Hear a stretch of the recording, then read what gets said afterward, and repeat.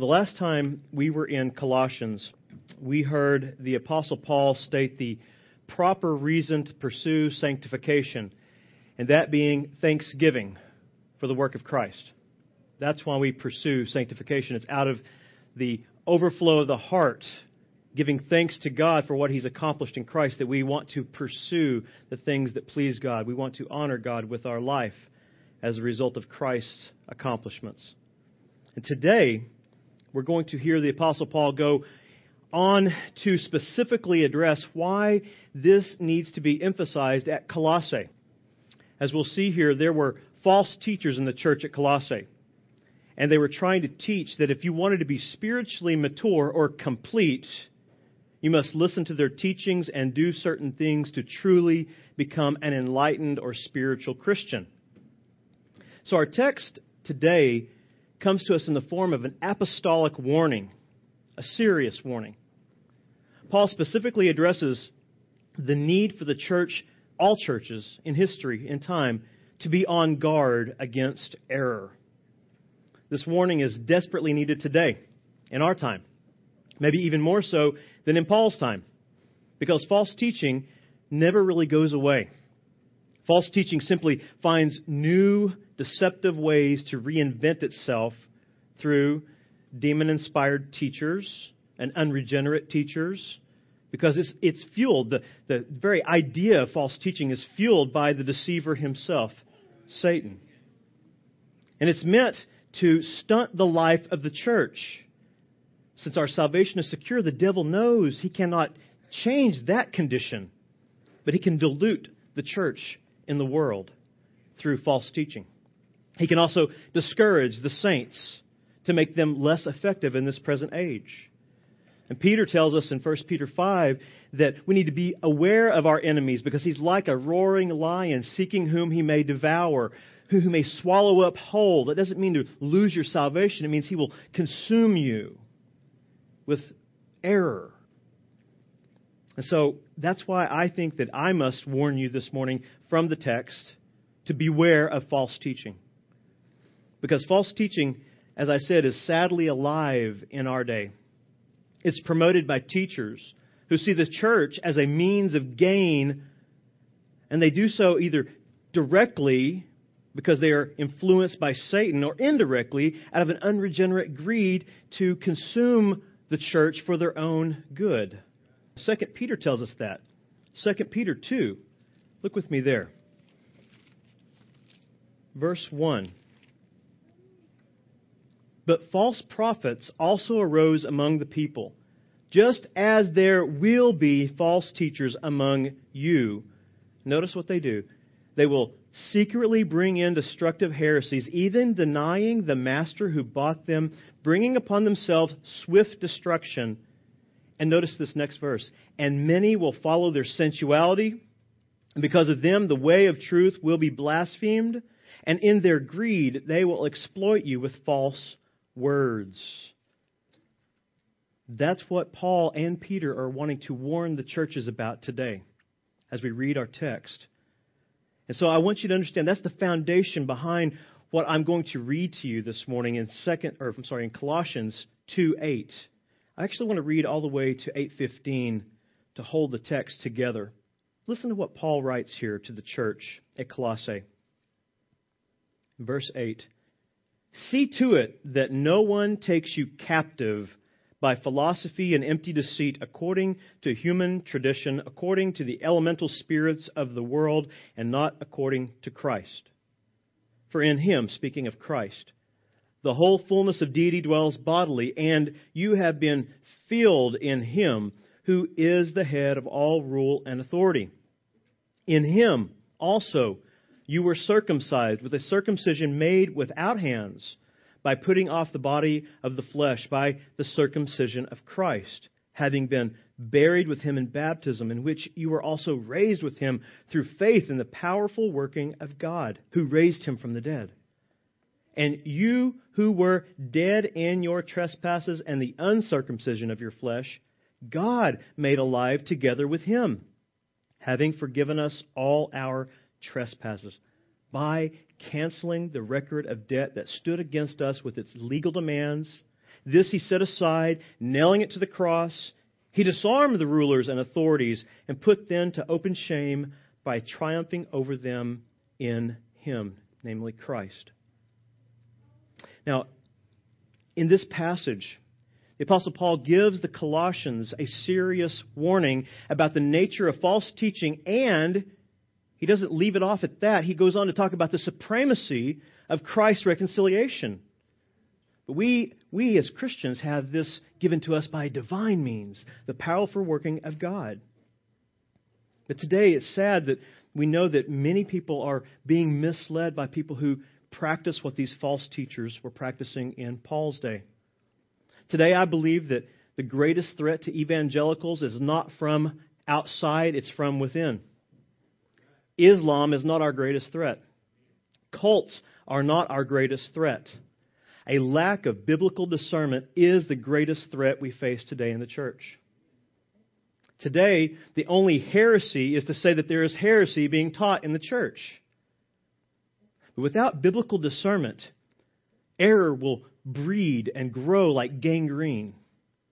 Error seems to be going unchecked today as we look around at our Christian culture. As long as you put God on the label, people buy it today. It doesn't matter if it's a movie or a sermon series or a book. We see error creeping into the church in every area of media. And this is a deceptive and a corrosive attack on not only Christ, but on the sufficiency of God's Word. There are best-selling authors today that make claims about their trips to heaven as if we need more revelation than what we have in Scripture. That's an attack on the sufficiency of the Bible. I don't need to hear about your testimony of your supposed trip to heaven. I don't even believe it's true, because Scripture has given me all that I need in Christ and His revelation. There are people who write books today about spiritual encounters with angels, or how they experience God mystically through direct encounters rather than biblically through Scripture.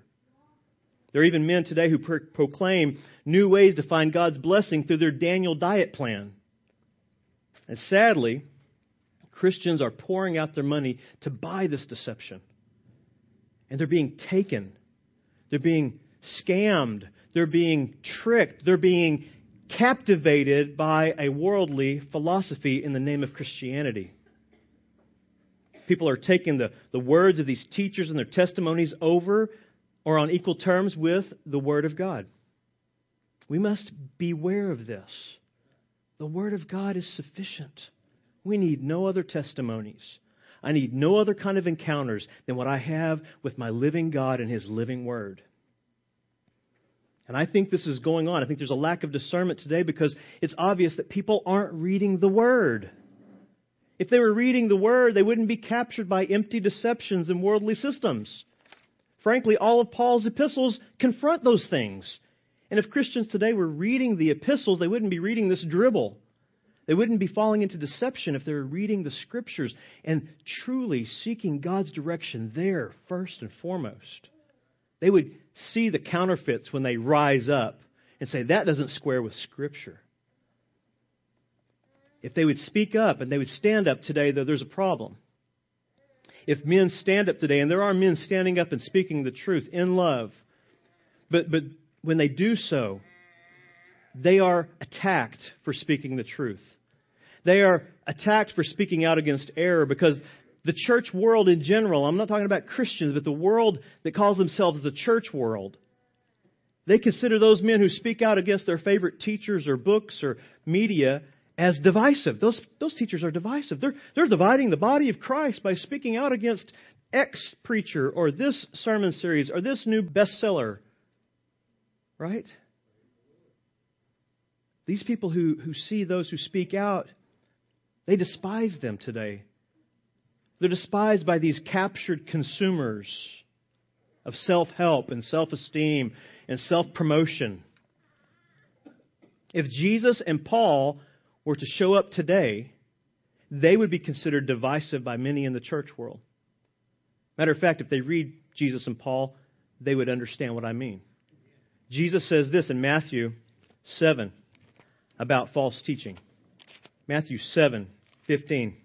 In 7:15, he says, beware of false prophets, pseudo-prophets, so-called prophets, who come to you in sheep's clothing, but inwardly are ravenous wolves. That's pretty divisive stuff. Jesus says, watch out for those pastors. That's what he's saying. Who come to you with greedy motives, with teaching that doesn't square with Scripture, teaching that's more focused on man than on the glory of God. They're really there to devour you. Paul says something likewise in 2 Corinthians 11. This would cause Paul to be ignored, blocked on Twitter, if he was to post something like this today by many evangelicals. 11:1 says, I wish you would bear with me in a little foolishness. Do bear with me. For I feel a divine jealousy for you, since I betrothed you to one husband to present you as a pure virgin to Christ. But I am afraid that as the serpent deceived Eve by his cunning, your thoughts, circle that, your thoughts will be led astray from a sincere and pure devotion to Christ. For if someone comes to you or comes and proclaims another Jesus than the one we proclaimed, or if you receive a different spirit from the one you received, or if you accept a different gospel from the one you accepted, you put up with it readily enough.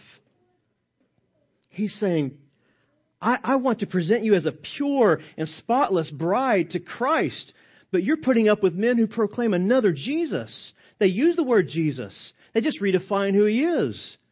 They present to you another kind of spirit, which is not the one that's inspiring Scripture.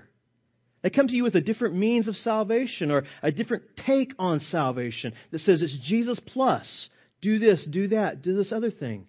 He goes, and you put up with it. I'm concerned, he says. He goes on further to elaborate on that in verse 13. For such men are false prophets, deceitful workmen, disguising themselves as apostles or messengers of Christ. And no wonder, for even Satan disguises himself as an angel of light. So it's no surprise if his servants also disguise themselves as servants of righteousness. Their end will correspond to their deeds. Church, we must be careful about what we listen to, about what we read, about what we take in. We must discern the truth. And we must understand this. Discerning the truth does not divide the body of Christ. False teaching does. We must be on guard against that which would divide and spoil the spotless bride of Christ. We need to be Bereans. We need to be examining the Scriptures daily to see if these things that we're hearing are really so. The Bereans examined the Apostle Paul. We should at least examine those men who aren't even apostles today. That's the emphasis of the Apostle Paul in Colossians 2, 8-15. Paul warns the church at Colossae and Christians throughout history that we must identify false teaching as it tries to slip into the church. And we'll not be able to do so if we don't have a biblical understanding of who Jesus is and what He has accomplished. That's what that whole chapter is about. In Colossians 2:8 specifically, though, we hear a very serious warning about false teaching. And it's really the job of the shepherd, the under-shepherd of Christ, to deliver this message to you. It's not a popular position. When we say discern these things, expose these things, talk about these things with your friends who are being misled, it's going to bring heat down upon those who say that. But we have a stewardship that belongs to God. I'm accountable to Him. I'm not really concerned about what anyone else thinks. Every faithful shepherd, under-shepherd, should be warning about false teaching. They should be exposing error as the Apostle Paul does here. The Apostle Paul did the same thing in Acts 20 as he commissioned the elders there at Ephesus. He told them to look out because people were going to come into the church and lead people astray. But he says, I've given you the word of Christ. I've commended you to the word of Christ to guide you. So we do have a guide. Even though we need to be warned, we also have a guide to keep us from going astray. But we must warn. We must warn because doctrinal unity about Christ is essential. Without doctrinal unity, there is no unity in the church. So we must confront error. We must wage war against error, just as Paul does here in Colossians 2:8. Let me read the text to you. He says, "See to it that no one takes you captive by philosophy and empty deceit." Or it could be translated, "See to it that no one takes you captive by philosophy, even empty deceit, according to human tradition, according to the elemental spirits of the world, and not according to Christ." In that passage, Paul gives the highest of warnings when he says, "See to it that no one takes you captive." It means to be kidnapped. Okay? Captive by philosophy that is not in accord with Christ.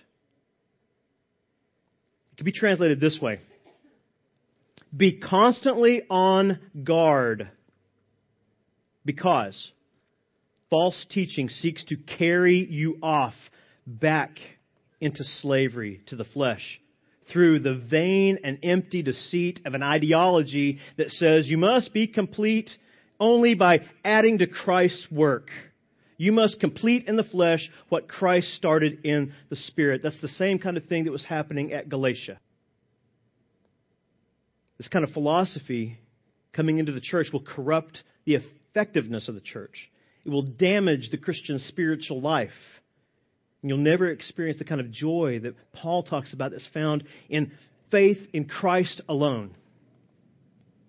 Paul says this kind of philosophy, this kind of teaching will captivate your mind. It'll capture your mind. It'll trap you. It'll carry you away. It'll distort your thinking and eventually your living.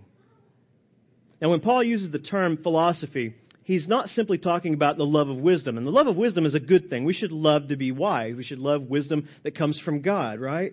All Christians should pursue that. We love the wisdom of God's Word. We delight in the wisdom of God's Word. When Paul uses the word philosophy, he's talking about a form of teaching that was familiar to the Jews and to the pagans at this time.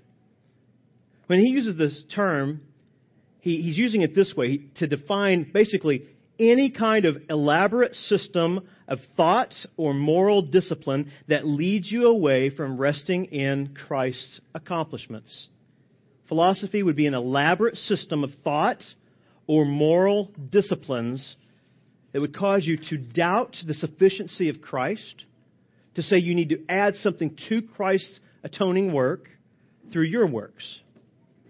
Philosophy is used in this verse to identify the false teaching at Colossae, but it's described in the next words. The next word you see, it's described as empty deceit. That describes the nature of this philosophy. Their philosophy was based on this mystical teaching and this mixture of ascetic practices that needed to be followed in order to make them full Christians. You see that word filled up in, I think it's verse 10. He's talking about being made full there in Christ. And what they're saying is you're not full in Christ. You're not a fully spiritual Christian unless you follow our teachings, plus what Jesus said, plus these ascetic practices. So that's why we had this warning here in this text. And this warning transcends time. This warning is basically the way that Paul would define the nature of all false teaching. And that's going to be your outline this morning. In verse 8, Paul defines the nature of false teaching as, number one, basically empty. Number two, false teaching is basely deceitful. Number three, false teaching, the nature of false teaching is described as based on human tradition. And number four, false teaching is built on elementary principles. Paul defines the nature of false teaching as basically empty, basely deceitful, based on human tradition, and built on elementary principles. Now we're going to look at verse 8. In verse 8a, the first half, God reveals through Paul's writing that, number one, false teaching is basically empty. In verse 8, Paul defines the nature of false teaching as empty, fruitless. That's what he means. It's without spiritual effect because it's based on the flesh. It's teaching that's focused on outward conformity to rules or rituals, but it has no spiritual power to cultivate true love for God, a love for the saints, a love for the lost. It's insufficient, it's empty, it's shallow, it's a hole, it's not full. It's also viewed as a means of self-sanctification, self-driven sanctification. It's the idea of trying to change oneself spiritually by doing things outwardly to obtain God's favor or earn salvation itself. And that is empty. We cannot earn God's favor. We can't earn God's blessings because we are insufficient in and of ourselves. We are sinners. We fall short of the glory of God constantly. Yet we want to be changed spiritually, and it won't be changed by conforming outwardly to certain rules and rituals. It's change that comes from regeneration, a new heart, a heart that is trusting in the work of Christ alone. Without that, anything we do is fruitless and useless in God's sight. There's an example of that in Scripture in Matthew 19. There was a man who tried to conform outwardly to the law of God, and he thought he had done it. He actually says that he had done it. And when he's confronted with Jesus' words, the reality of the fact comes out that this man's heart was not conformed from the inside out. It was from the outside in, trying to please God and earn His favor and earn a place in heaven. Yet Christ is emphasizing this so that this man would be broken and that he would repent. But this man loved his riches more than he loved Christ. Look what it says in Matthew 19, verse 16. Behold, a man came up to him, saying, Teacher, what good deed must I do to have eternal life? And he said to him, Why do you ask me about what is good? There is only one who is good. If you would enter life, keep the commandments. He said to him, Which ones? And Jesus said, You shall not murder, you shall not commit adultery, you shall not steal, you shall not bear false witness, honor your father and mother, and you shall love your neighbor as yourself. The young man said to him, All these I have kept. What do I still lack? Jesus said to him, If you would be perfect, go, sell what you possess, and give to the poor, and you will have treasure in heaven, and come, follow me. When the young man heard this, he went away sorrowful, for he had great possessions. This man said, I have conformed to the image of the law. I've been doing all the right stuff, but I'm not full. I know something's missing. I'm still empty. And when Jesus tells him that he must trust in Him, the man says, No, but I've done everything else. What am I going to do? What do I have to do? Jesus says, Trust in me. Without trusting Christ, whatever we do will always be empty. No outward conformity to rules will change our hearts. The heart must change the life. Contrary to the false teaching, the Bible does say that that can happen. But it happens through faith in Christ and Christ alone. Through faith in Christ, spiritual fruitfulness will be evident in Christians. Look at John 15:1. Jesus says, I am the true vine. My Father is the vine dresser. Every branch in me that does not bear fruit, He takes away, and every branch that does bear fruit, He prunes, that it may bear more fruit.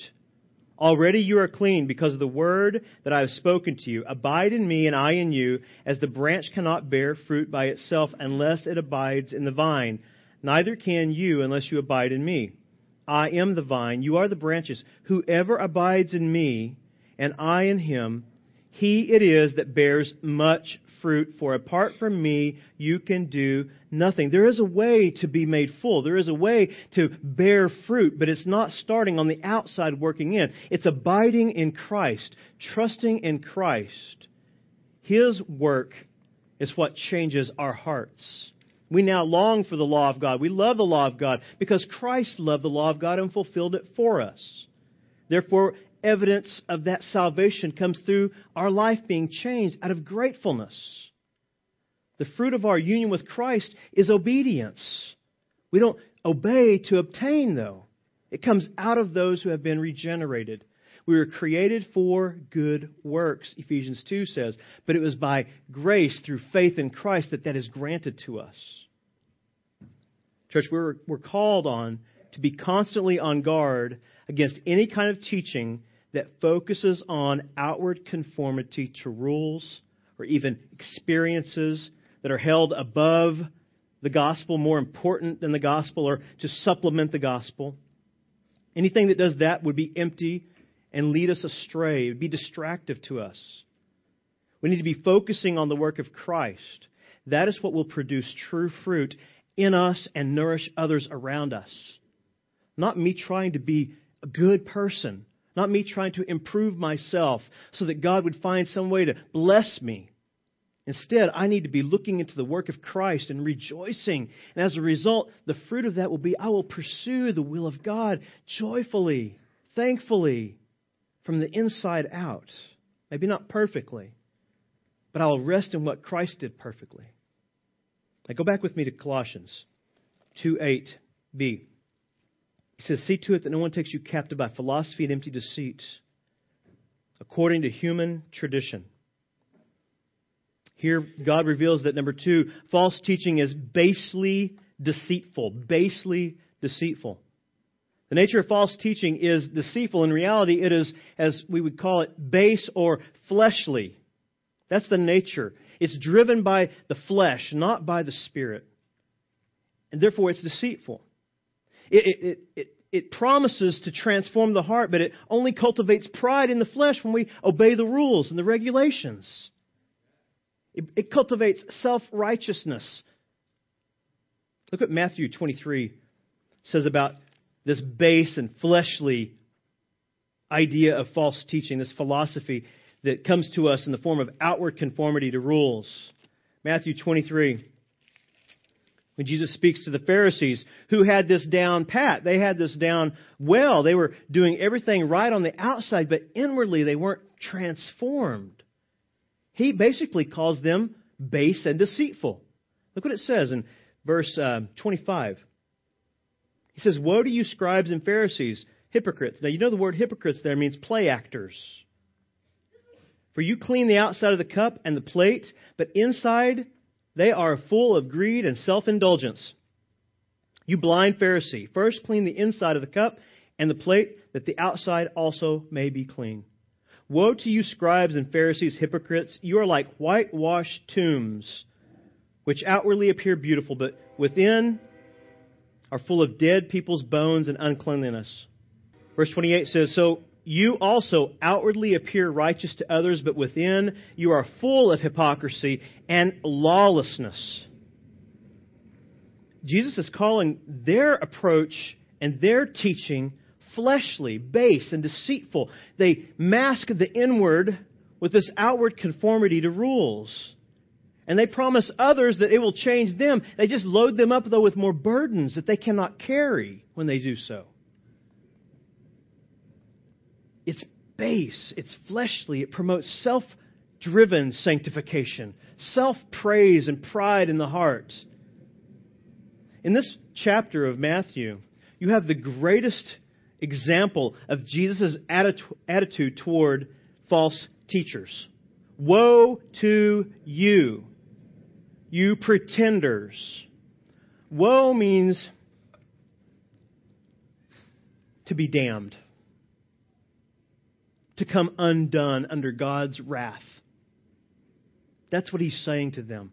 You have distorted the truth that God has given to the point of causing men to think that they must obey your rules to be made right with God. That is never what the Old Testament taught. That is never what the law taught.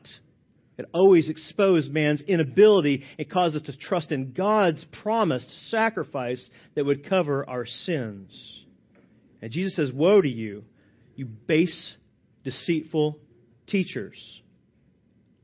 All false teaching is basely deceitful. It has fleshly motivation. But the promise of Christ's work does what these false teachers think that their outward works will do. The promise of trusting in Christ will actually transform the heart and the life of the Christian. Look with me at 2 Peter. 2 Peter 1. As we read through Colossians, as you read through it and you study it, you'll see every time that Paul has to expose error, he points back to Christ to compare it. He says, look, here's what they say. Look what Christ did. A better circumcision, a better burial, a better resurrection. It's all over there in Christ. And here in Peter, Peter's saying, if you've looked to Christ and you trust in what He has done, there is a promise that will transform the heart. But it's based in Christ's work, not in your own. Look what it says in verse 3.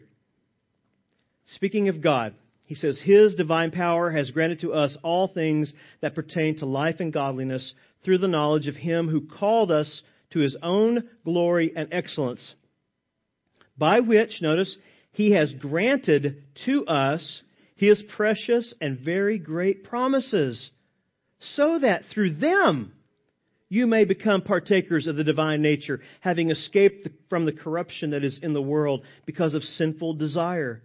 For this reason, make every effort to supplement your faith with virtue, and virtue with knowledge, and etc., and etc. He says, look, because this promise has been granted to you, given to you, because of that, now you have every reason to continue on in the faith joyfully. You can add these things to your life, not to obtain God's favor, but because you have received God's favor.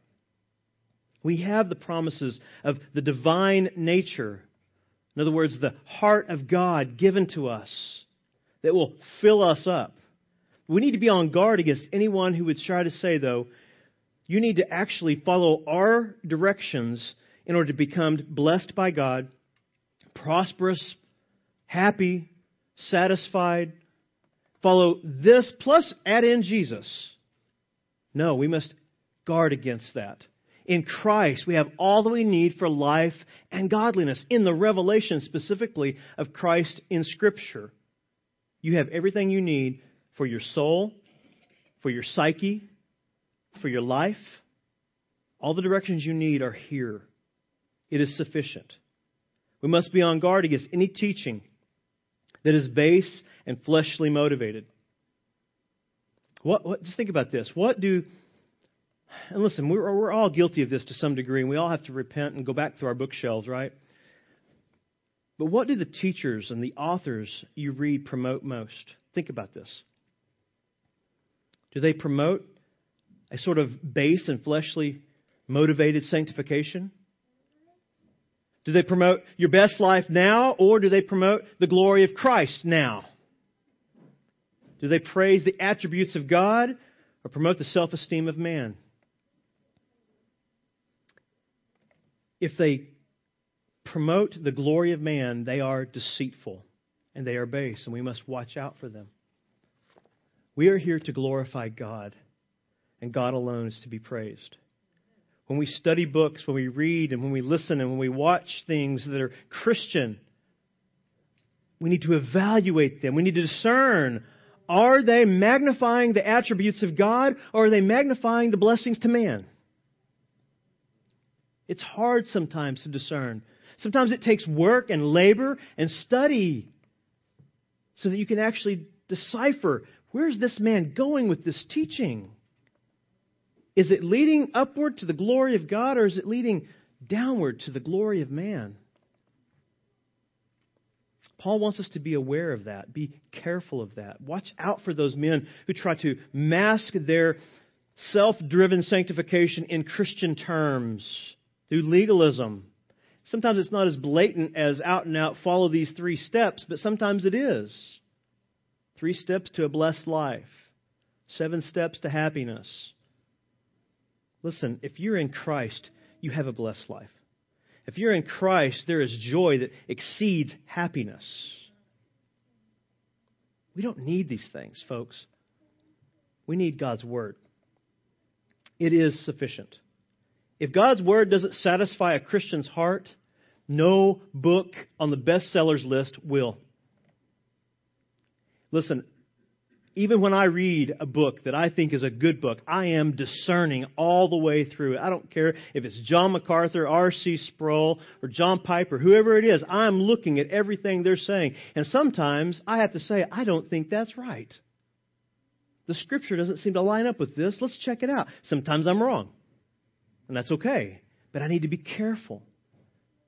We need to have the lens of Scripture in front of us at all times. Because listen, church, Satan is deceptive. His agents are deceptive, and they love the church. Satan doesn't care about the world. The world's already damned. Satan wants to water the church down, make us less effective, affect our walk, affect our faithfulness, affect our joy, so that we would be stunted in our growth. And we're commanded in Scripture to be on guard. See to it, he says. Be constantly. It means in the Greek it means to be constantly on guard, not just, be careful one time.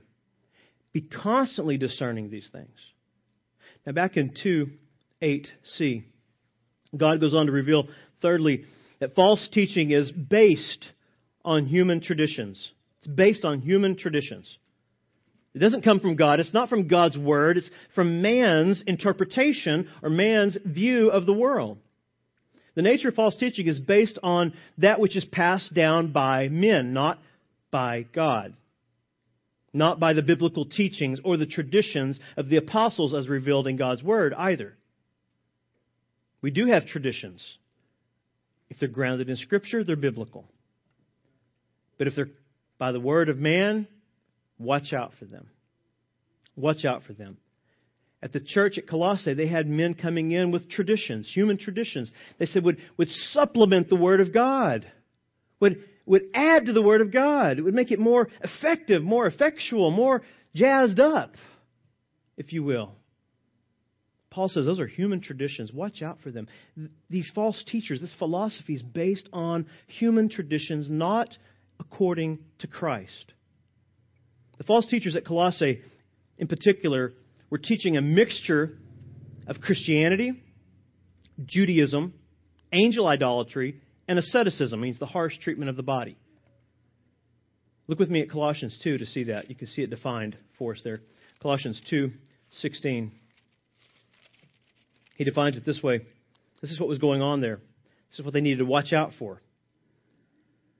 He says, therefore, let no one pass judgment on you in questions of food and drink or with regard to a festival or a new moon or a Sabbath. So there's some Judaism mixed into there, okay? He says, these are a shadow of the things to come, but the substance belongs to Christ. Let no one disqualify you, insisting on asceticism and worship of angels, going on in detail about visions, puffed up without reason by his sensuous mind, and not holding fast to the head, from whom the whole body, nourished and knit together through its joints and ligaments, grows with a growth that is from God. He says, watch out for this stuff. And this sounds bizarre, doesn't it? How could Christians get caught up in worshiping angels? Come on. Well, part of this pre-Gnostic idea was that angels were intermediaries. They came down to help. They came down to give us special knowledge and intercede and work for us. So let's listen to them. They would have these visions. They would have these moments where they're caught up in this super ecstatic state where they understand things that come directly from these angelic beings. Well, it's coming from angels, so therefore it must be good. So he's saying, actually, they're worshiping angels. And then they're passing on the things they're learning from angels to you as traditions. Now, Paul tells us in Corinthians that what the Gentiles worship in their ignorance are demons. Who do you think was influencing these false teachers? These false teachers held to extra biblical revelations and rules, oral traditions. Okay, they mixed the oral traditions of something called the Mishnah with these supposed angelic intermediaries revelations, these pre-Gnostic ideas. They blended them together. The Mishnah was a commentary on the Old Testament scriptures. It wasn't the Scriptures. It was a commentary by men that they took and they carried over and say, we need to follow these. This is what the Pharisees did. The Pharisees went beyond the Word of God, adding to the law. That's what they did. They took the commentary as more authoritative than the actual Word. That's what Paul's confronting here. They took this kind of Jewish idea, mixed it with this pre-Gnostic angelic intercession, and then they passed it on in the form of a special revelation or a secret knowledge derived from their visions. This sounds far out, doesn't it? Not if you watch TBN. It's the same thing. Angels come to me, tell me these things. Jesus shows up while I'm shaving and talks to me. Listen, Jesus will show up again only one more time. Scripture's clear on that. He promised He would come back one more time. And listen, He loves us. He's came to us. He's revealed Himself to us in His inerrant Word. And that is more than sufficient for me. I don't need angelic messages. I have God's message. And this is Paul's point. These messages come from human tradition. Philosophy, false teaching, comes from human traditions. It doesn't come from God's Scriptures. We need to be careful, saints. False teaching always begins here. It assaults the sufficiency of God's Word. It's indirect sometimes. Well, an angel told me this. Well, this happened to me. I heard a sound, or I saw something, or this experience happened to me. Well, in one sense, what you're saying is the Bible's not enough. God had to do something else. Listen, God can do whatever He wills. He is sovereign. And He has willed to reveal Himself clearly to us in Scripture. That is His will. And that should overjoy us. Anything that assaults the sufficiency of God's Word should be rejected. That will not stand on the day of judgment. It cannot stand. All these revelations, all these ideologies cannot stand up against the revelation of God in Scripture. These things are unnecessary and they are contrary to the doctrine of the sufficiency of Scripture. Remember what God said in Galatians and in Timothy about these false teachers coming into the church and the sufficiency of His Word. Look with me at Galatians 1. God takes this very seriously. The harshest language I could ever think of is found here in Galatians 1 when it comes to how we should think about those who come to us with a different message other than that which is inscripturated. Galatians 1:6. The harshest language in the New Testament. The only epistle written by Paul that it's not commending the church for something good. Because these false teachers had came into the church at Galatia. These Judaizers trying to add traditions, the Jewish traditions, back into Christianity. And he says this in verse 6. I am astonished that you are so quickly deserting Him who calls you in the grace of Christ and turning to a different gospel. And what that means is in the Greek is one that is not the gospel. Okay? There is only one gospel. It's a heterodox idea here. It's the opposite of the gospel. Not that there is another one, but there are some who trouble you and want to distort the gospel of Christ. And then notice verse 8.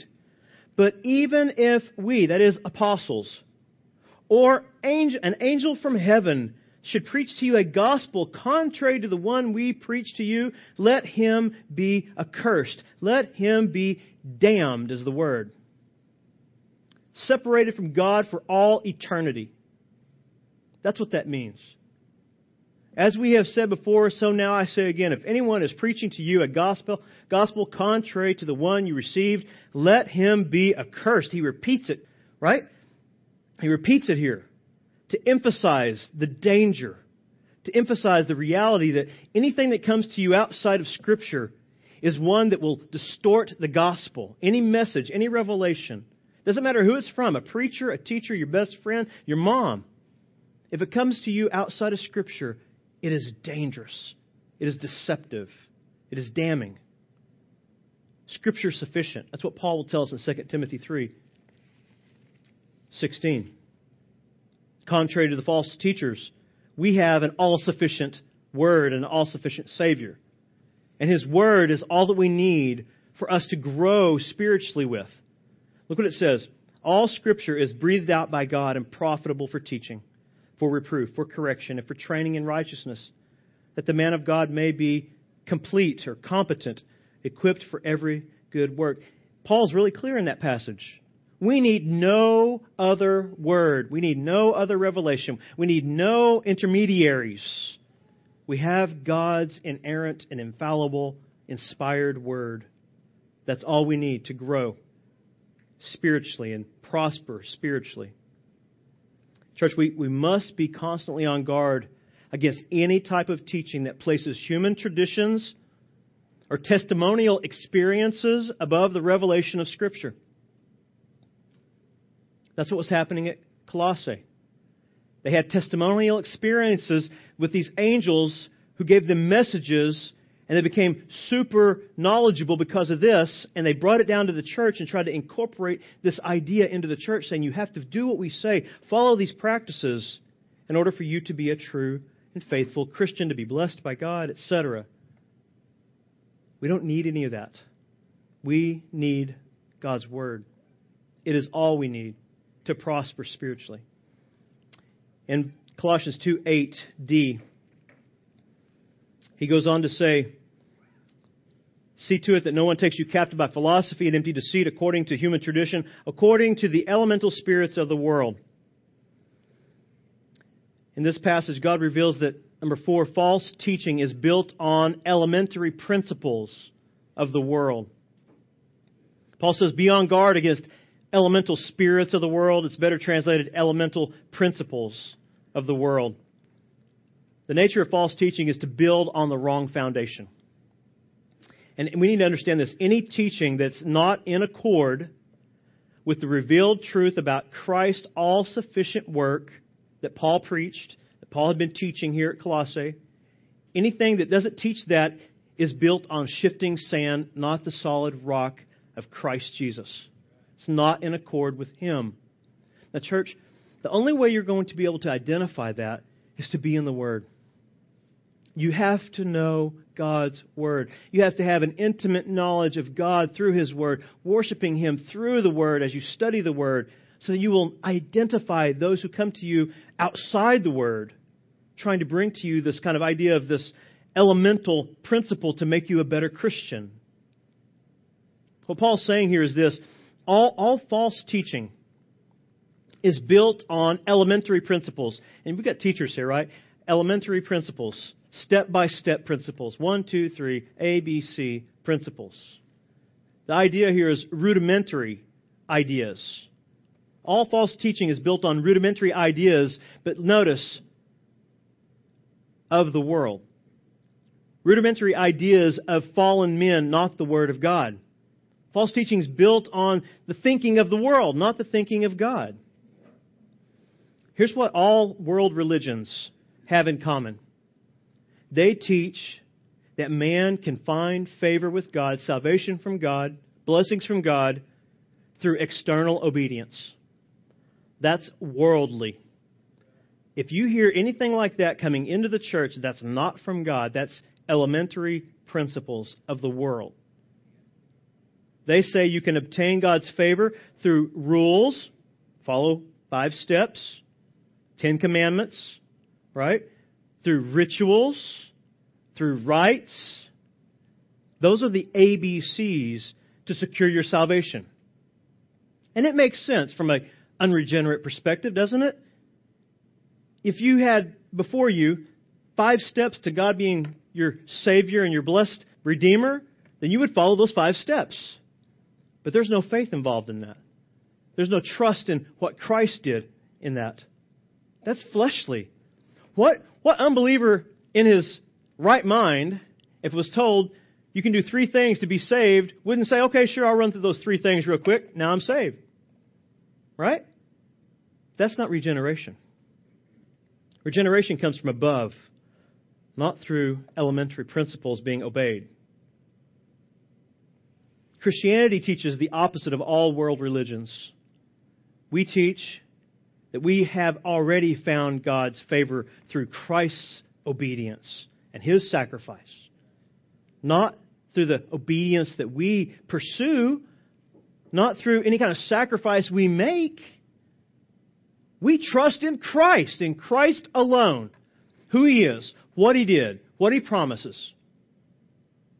I put no stock in what I do, what I can do, or what I should do.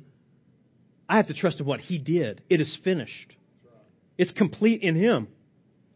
Christianity is the only, if you would, world religion, if you could put it that way, that teaches this.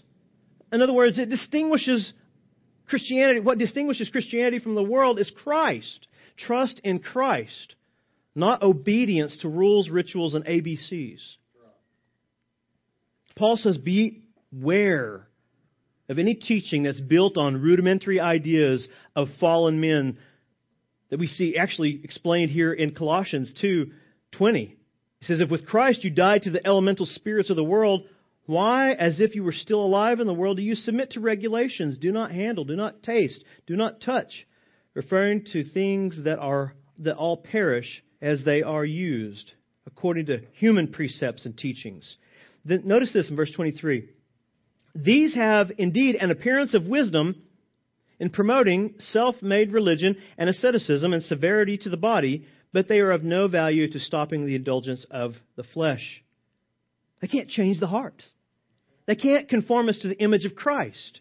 But outwardly, we look pretty impressive when we follow these ABCs. I go to church every Sunday, every Wednesday. I go here and I go there and I do all these good works. The world sees that and says, wow, that looks like a really good person. But in reality, if you're doing it just for this outward show or this trying to please God, it is of no value. It doesn't change the heart. Be on guard against that. Be on guard constantly, because the enemy of our soul seeks to dilute the church and discourage us by slipping away into philosophies that will lead us from Christ, say that Christ is not enough. And here's one that we probably all struggle with as Christians. It's one that comes into our minds, I think, from birth. And once we're saved, it doesn't always go away. Sometimes it keeps coming back. When you sin, and you have sinned, you've sinned this morning. When you sin, but you sin grievously, and you know it, there's a part of your flesh, this unredeemed flesh, that still rises up and says, what do I need to do to make this right? I did this bad thing, therefore I need to do this good thing to make what I did over here better. God's not happy with me anymore, so I've got to do this now so He'll be happy. Saints, that's a lie from Satan. God is as happy with you as He'll ever be in Christ. He loves you as much as He'll ever love you through Christ. He has already forgiven all that you have done, all that you ever will do. Doesn't mean we don't repent, doesn't mean we don't want to repent. But we don't have to atone for our sins through obedient acts, balancing the scales. That's Islam. That's not Christianity. But listen, that becomes something that gets in our hearts even as Christians today. We've all felt that. Be on guard against that. When that happens, look to Christ. Call upon God and give thanks for what Christ has accomplished to save you. Be on guard constantly. Be on guard against those who want to focus on 3 steps to finding favor with God. Be on guard against those who teach for calls of obedience to the Old Testament ceremonial laws to grow spiritually. In other words, become like an Old Testament Jew and then you'll have real deep Christianity. No, that's elementary. We're in Christ. He is the one who graduated from the Old Testament, if you will. And He gave us all His righteousness. All His goodness was imputed, and obedience was imputed to our account. We're accepted in Him. We need no other experience and ritual or tradition. We have Christ. Paul here in Colossians is warning us about any type of doctrine or practice that would lead us to attempt to maintain God's favor or obtain His favor by external means and not by faith in Christ alone. That kind of teaching that he's talking about here contradicts the truth about the sufficiency of Christ's atoning work, His reconciling work that brought sinners back into union with the Savior, with a God who is great and holy. It's saying that what Jesus did was not enough. And to say that is to not be in accord with Christ. What Christ did was more than sufficient to cover our sins, to bring us God's blessing, to sustain us eternally. We need not add anything to that. Church, Paul warns the Colossians, and he warns us this morning to beware of any kind of false teaching that would tweak the gospel, that would lean toward the flesh, focus on man rather than focusing on God. My question is, are you guarding your souls? Are you on guard against false teaching personally? We guard it here in the pulpit publicly. But what are you doing privately? What are you feeding on? What are you listening to? What are you watching? Are you discerning? Is the grid of Scripture in front of everything you view or listen to? When you pick up books on religious subjects, are you sure they line up with Scripture? When you hear claims by teachers and pastors that they have a new powerful teaching from God, but it's not in accord with the basic doctrine of who Christ is and the gospel itself, you need to reject it. You need to stay away from it. You need to call it for what it is. It's error. It's heresy. God wants us to do this to protect our purity. We must be constantly on guard. And how do you do that? How do you become a Christian who's constantly on guard? Well, you must spend time in God's Word.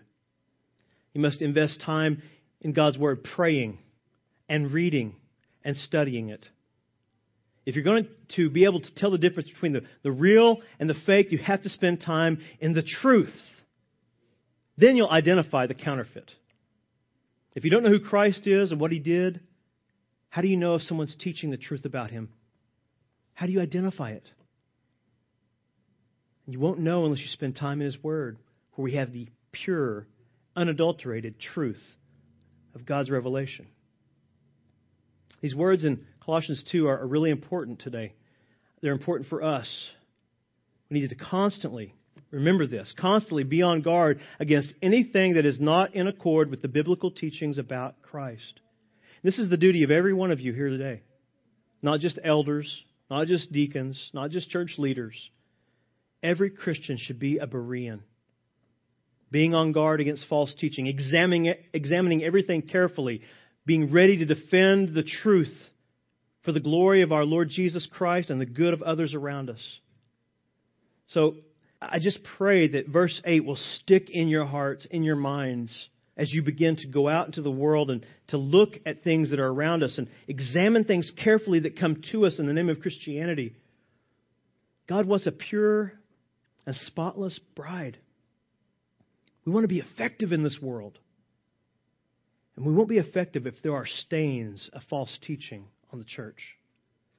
If we let in false teaching at any point, Paul warns that it will spread like gangrene, will corrupt and kill the life of the church. Let's pray that that doesn't happen here. And let's pray that we're not simply looking out for error, but we're rejoicing in truth so we can see error when it rises up. Heavenly Father, we pray that is what we do. We pray that we would see the glory of Christ revealed in Scripture as supreme, as the drive of our heart, the desire of our life to know more about what He's done, to rejoice over what He's accomplished. And in so doing, be protected from those who come in with another doctrine, another Jesus, another gospel, another spirit, one that's not in accord with your word. Protect, I pray, your church, each one of us, and the church corporately gathered here together on Sundays. Father, I pray that you would guide us so that we would be compassionate toward those who are possibly still in error, but yet at the same time be vigilant to stand firm against error when it rises up to threaten the unity of the church. I pray this, Lord, for the glory of Jesus' name. Amen.